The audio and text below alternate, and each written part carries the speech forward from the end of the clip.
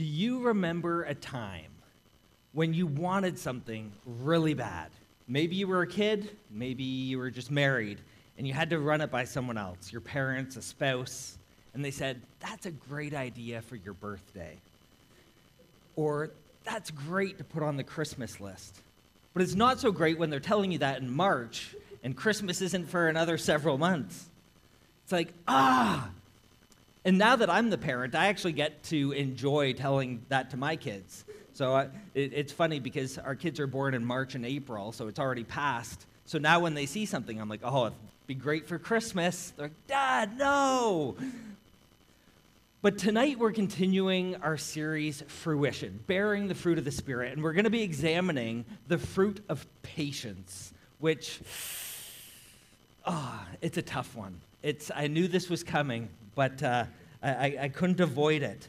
It's asking ourselves, are our lives bearing the fruit of patience?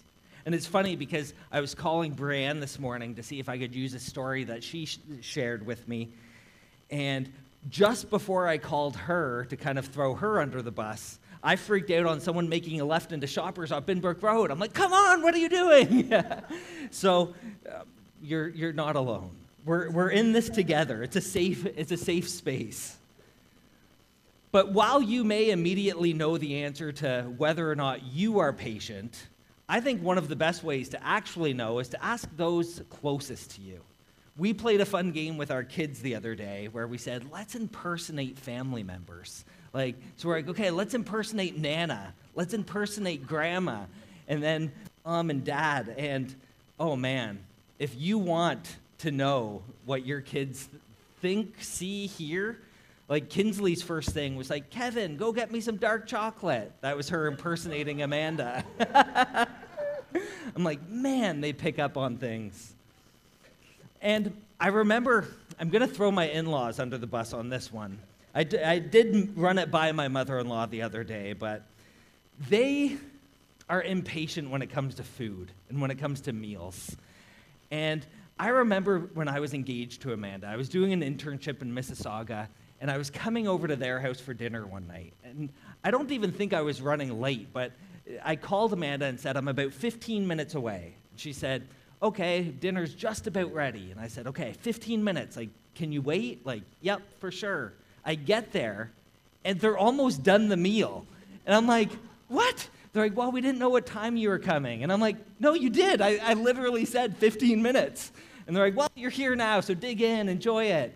And I've learned over time that they love me, and I just need to be there when dinner's ready. And now I get to teach Adam those fun things when we start eating before he's there. So patience, it's a tough one for all of us. And again, I share that because I love them and I know they love me. If I had any doubt about that, I'd keep that to myself. So, because I'm sure that the online recording is going to get back to them. But I want us to lean into patience this evening and learn how to become patient in an impatient world. So if you have your Bibles with you, turn to 1 Corinthians chapter 13, and I want us to read 1 Corinthians 13, verses 1 through 8. So while you turn there, just let me explain that Paul is writing to the church in Corinth, and he's calling them out on their attitude toward others. And some people have said that Paul, the author of this letter, would have been a very difficult person to be around. And I'd have to agree. If you know his writings and a bit of his travels and journeys, he's willing to call people out. He's okay with creating tension. He's okay with things being awkward. I would guess that he would classify as an Enneagram 8, the challenger for those familiar with the Enneagram. But while this passage that we're about to read is often used at weddings, it would have been a very unsettling read for the Corinthians. So let's read 1 Corinthians 13, starting in verse 1. If I speak in the tongues of men and of angels, but have not love, I'm only a resounding gong or a clanging cymbal. If I have the gift of prophecy and can fathom all mysteries and all knowledge, and if I have a faith that can move mountains, but have not love, I am nothing. If I give all I possess to the poor and surrender my body to the flames, but have not love, I gain nothing. Just going to pause there, and you might be asking, I thought we're talking about patience, not love. Well, here's the kicker. Love is patient. Love is kind. It does not envy. It does not boast. It is not proud. It is not rude. It is not self-seeking. It is not easily angered. It keeps no record of wrongs. Love does not delight in evil, but rejoices with the truth. It always protects, always trusts, always hopes, always perseveres. Love never fails. Love is patient. In other words, patience is a form of love. Earlier in this series, I mentioned that some people debate that what Paul was saying here, rather than all these multiple fruit that we need to be producing, is that fruit is singular, meaning that the fruit of the Spirit is love, which is joy, peace, patience, kindness, goodness, gentleness, self-control. But the fruit is love. It's a package deal. You can't necessarily separate them out, even though we are parsing it out for this series to examine what each mean. But it comes as a gift from the Spirit. Now, some may come easier to you or more naturally to you than to others. But when you're living a life following Jesus and connected to the Holy Spirit, He will produce this fruit. And that's what I love. It's a work of the Holy Spirit that transforms you and enables you and empowers you to live this out. He transforms you from the inside out. It's not just about you trying harder to be more patient this week, because we've been there. We've tried it. And for me, I know I've failed and fallen flat on my face time and time again. This fruit that we bear is a result and an outcome of spending time with Jesus, of being filled with His Spirit. And what I love about patience is that it's one of the most beautiful ways to show someone that you really care. Think about it. When is it easiest to lose your patience with someone? And I'm not just talking about with your children, but when you're face to face with the person, or when you're behind the wheel of a car and you don't know who's in front of you, but they're going ridiculously slow or turning left into shoppers. It's funny how quickly it changes, though, when you suddenly realize, oh, that's so-and-so. So now here's the story that Brianne gave me permission to share tonight. But again, we've all been here. But one day, Trevor and Brianne were returning home and driving back into Binbrook, and they were coming down White Church Road. Now, White Church Road, I think when I first moved here, it was an 80-kilometer-an-hour road. It feels like it should be, but it's 60 now. And when someone's doing 60, it just feels like they're going painfully slow. So anyways, Trevor and Brianne pull up behind this car, and Brianne just starts flailing her arms and freaking out, and Trevor's phone suddenly bings. And it's Steve LeBlanc, Chris's brother, who's a driving instructor. And he says, Brianne is scaring the bejeebers out of this girl who's driving. I absolutely love it, because what are the chances? Thanks for being a good sport, Brianne.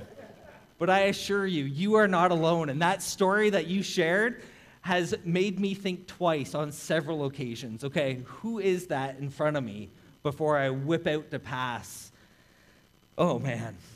Patience is a form of love. And we are called to love others as ourselves. But let's face it, we need to name something at this point. We need to call a spade and call it for what it is. Patience is hard. I wanted to add in patience is freaking hard, but I thought I'll just stick with hard. Even the most patient people I've ever met have still lost their patience from time to time. The associate pastor, who I just loved serving alongside, I remember one time, this guy kept coming to the church and asking for some handouts, asking for a ride, and then months went by and we hadn't seen him. And then he showed up again and he kind of had the same story. And Ken, he was in his 70s at the time. He just got so frustrated with him, he punched him in the arm. And we're like, Ken, what are you doing punching a stranger? And he's like, I don't know, I just got so frustrated. We all lose our patience from time to time. We're not going to be perfect. We can't live up to this ideal 24/7. And I don't believe Paul even lived up to this picture of love and patience that he painted 24/7. But I do believe that Paul spent his life and his energy being who he was out of his love for Jesus and for others. Paul strived to embody the love that Jesus himself had shown in dying on the cross. But with that comes patience and perseverance. Paul knew that he had to have patience with others. He had to have patience with himself. And he knew the kind of patience required was only possible through the work of Christ and the Holy Spirit. You see, this passage could have only been written in a very personal letter by the founder of a community to that community if he knew and he knew that they knew that this is the kind of person he himself aimed to be. Now, that's a very tricky sentence that I just read there because I was trying to make sense of how to simplify it earlier. But he had to know, and he had to know that they knew that this is the kind of person he himself aimed himself to be. And as I said earlier, this passage is actually calling people out. It sits within a larger framework. But he's calling out people's attitudes and behaviors. And the only way that would be accepted and received well is if the person calling them out actually walked the talk. So if I'm going to call you out on patience, you need to know that I'm spending time with Jesus, that I'm trying to grow in patience, that I'm trying to develop this and bear the fruit of the Spirit as well. Or else you're just going to think I'm out to lunch and ignore everything that I'm saying. They knew that Paul had love for them. And that's why he insisted that this love is essential for Christian living, for Christian worship, individually and corporately when we come together. And he wasn't saying they'd be perfect, but he reminded them to stay focused on what matters, stay close to Jesus in order to produce this kind of love and this kind of patience. Paul is reminding them that love is one of the things that will last in God's new world, and therefore matters so much more than anything else that will pass away, which is most of the things that the Corinthians and we are usually bothered by. It's too dark, it's too bright, it's too loud, it's too quiet, it's too short, too long, too funny, not funny enough. They drink, they smoke, they chew, they date girls who do. It's amazing how we always find something to squabble about. But what Paul is actually saying here is stop it. Just stop. These things don't matter as much as you think they do. Love one another. Be patient with one another. We're all on this journey moving toward Christ, and we need to be patient with one another as we walk this journey, as we encounter the bumps and bruises along the way. Patience is a form of love, and patience is hard. Both of these things are true. They exist at the same time. Ask anyone who's been married for a while if marriage is hard, or if there were seasons when extra patience was required. Or ask Barb and Gary, which I also asked permission to throw them under the bus, when they installed a new roof on their cottage together. Oh. Follow up with them after the service. It's a fun one. You bet it's hard. I don't know how Amanda has put up with me for almost 13 years now. It amazes me. And it doesn't take much to think about just how impatient we've become over the years. When Amanda and I got married, we didn't have smartphones. She still is upset with me because I was the one who bought us our first smartphones. And I'm like, these are going to be great. And she's at the time like, I don't want it. And she's still saying, I don't want it. I didn't get my first cell phone until after high school. I didn't even have a computer until grade 11.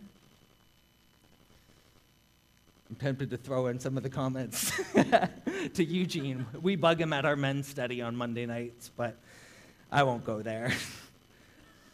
But these devices that connect us to one another also leave us feeling annoyed and frustrated and agitated when we can't get through to someone instantly. I remember when a previous pastor I served under came to the realization that his phone, and it wasn't even a smartphone, it was just his cell phone, it had control over him. So he decided to go back and get a pager. So you had to call the number, leave a message, and he would call you back when he wanted to. And man, that ticked a lot of people off. You'd have no idea, is this guy ever going to return my call? Because he wasn't the most prompt person either. But you see, we get impatient when we're not in control. We get impatient with others. We get impatient with ourselves when things aren't going our way. And we even get impatient with God when we don't know what's going on. And that's where I think of Peter when Jesus is washing the disciples' feet in John 13. Jesus comes to Peter with the bucket, and Peter asks, "Lord, are you going to wash my feet?" And Jesus replied, "You do not realize now what I am doing, but later you'll understand." Jesus is saying, be patient. Trust me. Know that I'm good. Know that I love you. Have I let you down before? Of course you don't know what's going on right now, but do you know me? Stay focused on me. Be patient with what I'm doing. So let's get back to the question I asked earlier. How do we live patiently in an impatient world? Romans 8:25-26 says, if we look forward to something we don't yet have, we must wait patiently and confidently. And the Holy Spirit helps us in our weakness. I love how the Message translation puts it. The moment we get tired in the waiting, God's Spirit is right alongside helping us along. I just love how that captures the imagery of that. Because we all know what it's like to grow tired and weary and just, I just want this to come about. I just want this to happen. But when we start struggling, God's Spirit is right there, carrying us along. Paul knows that patience is hard, but he also knows that the Holy Spirit helps us. But just because he helps us does not mean we get a free ride to Lazy Town. Patience needs to be practiced. But didn't I just say that the Holy Spirit helps? Yes. But now I'm saying that you need to practice it? Yes. It's like a muscle. You don't just get it. You have to develop it. It takes time and work. It takes being intentional. Morgan Freeman, who plays the role of God in the movie Evan Almighty, he explains the beauty of this paradox. I wish I could do his voice, but just think of it in your head. He says, let me ask you something. If someone prays for patience, do you think God gives them patience? Or does he give them the opportunity to be patient? If you prayed for courage, does God give you courage, or does he give you opportunities to be courageous? If someone prayed for the family to be closer, do you think God zaps them with warm, fuzzy feelings, or does he give them opportunities to love each other? Friends, believing in Jesus doesn't automatically make you like Jesus. It gives you the opportunity to build that relationship with him, to spend time with him, to get to know him, to be filled.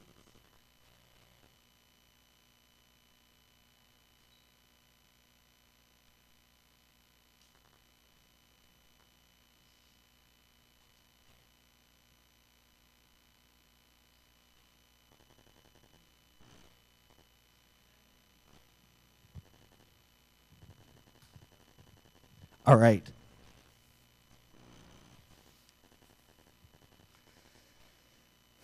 So where was I? Believing in Jesus doesn't automatically make you like Jesus. It gives you the opportunity to develop the relationship with him, to be filled with his Spirit, to be transformed by him and become more like him each day. Colossians 3:12 says, therefore, as God's chosen people, holy and dearly loved, clothe yourselves with compassion, kindness, humility, gentleness, and patience. It says, clothe yourselves, meaning to dress, to put on. This is something that we are capable of doing ourselves to a degree. Does the Holy Spirit still help? Absolutely. But we are required to participate. Have you ever tried to clothe an uncooperative child? Man, take it from me, it does not go well. We all end up in tears. Patience needs to be practiced. But don't forget that God's Spirit is right alongside, helping us along. Because you see, patience is our responsibility, but the outcome is God's. Later on in his letter to the Galatians, Paul writes in chapter 6, verse 9, "Let us not become weary in doing good, for at the proper time we will reap a harvest if we do not give up." Friends, don't grow weary of doing good. Don't get tired of loving others. Don't lose heart just because you're not seeing the results that you want to see. We're called to make disciples. We're called to be faithful. We are called to be patient. This is our responsibility. It's on us. But ultimately, the outcome is God's responsibility. We have to learn how to let go and trust God, to trust his timing, to trust his goodness, and to trust his love for us. To practice patience in an impatient world, we must abide in Jesus, the ultimate source of patience. Jesus says in John's gospel, "I am the vine, you are the branches. Whoever abides in me, remains in me, lives in me, and I in them will bear much fruit. For apart from me, you can do nothing." Friends, patience is a fruit of the Spirit. Patience is a form of love. Patience is hard. Patience needs to be practiced. Patience is our responsibility, but the outcome is God's. To practice patience in an impatient world, we must abide in Jesus, the ultimate source of patience. So we need to spend time with Jesus. We need to trust that the Holy Spirit is giving us the strength to persevere and be patient in whatever situation we find ourselves in. So will you do that this week? Will you spend time with Jesus? Will you abide in him? Will you practice patience? And as you spend time in the Lord's presence, watch. Watch for signs of transformation. Watch for opportunities to be patient. Watch for the Holy Spirit who is right beside you, helping you along. Heavenly Father, we thank you so much for sending your son Jesus to this earth to die on a cross for every single one of us so that we could be forgiven of our sins and have a relationship with you. Thank you for your goodness. Thank you for your patience with us, even when we're impatient with you. Thank you for remembering us when we have such busy schedules that sometimes we forget to spend time with you. God, we give you this moment, and it's in your name we pray. Amen.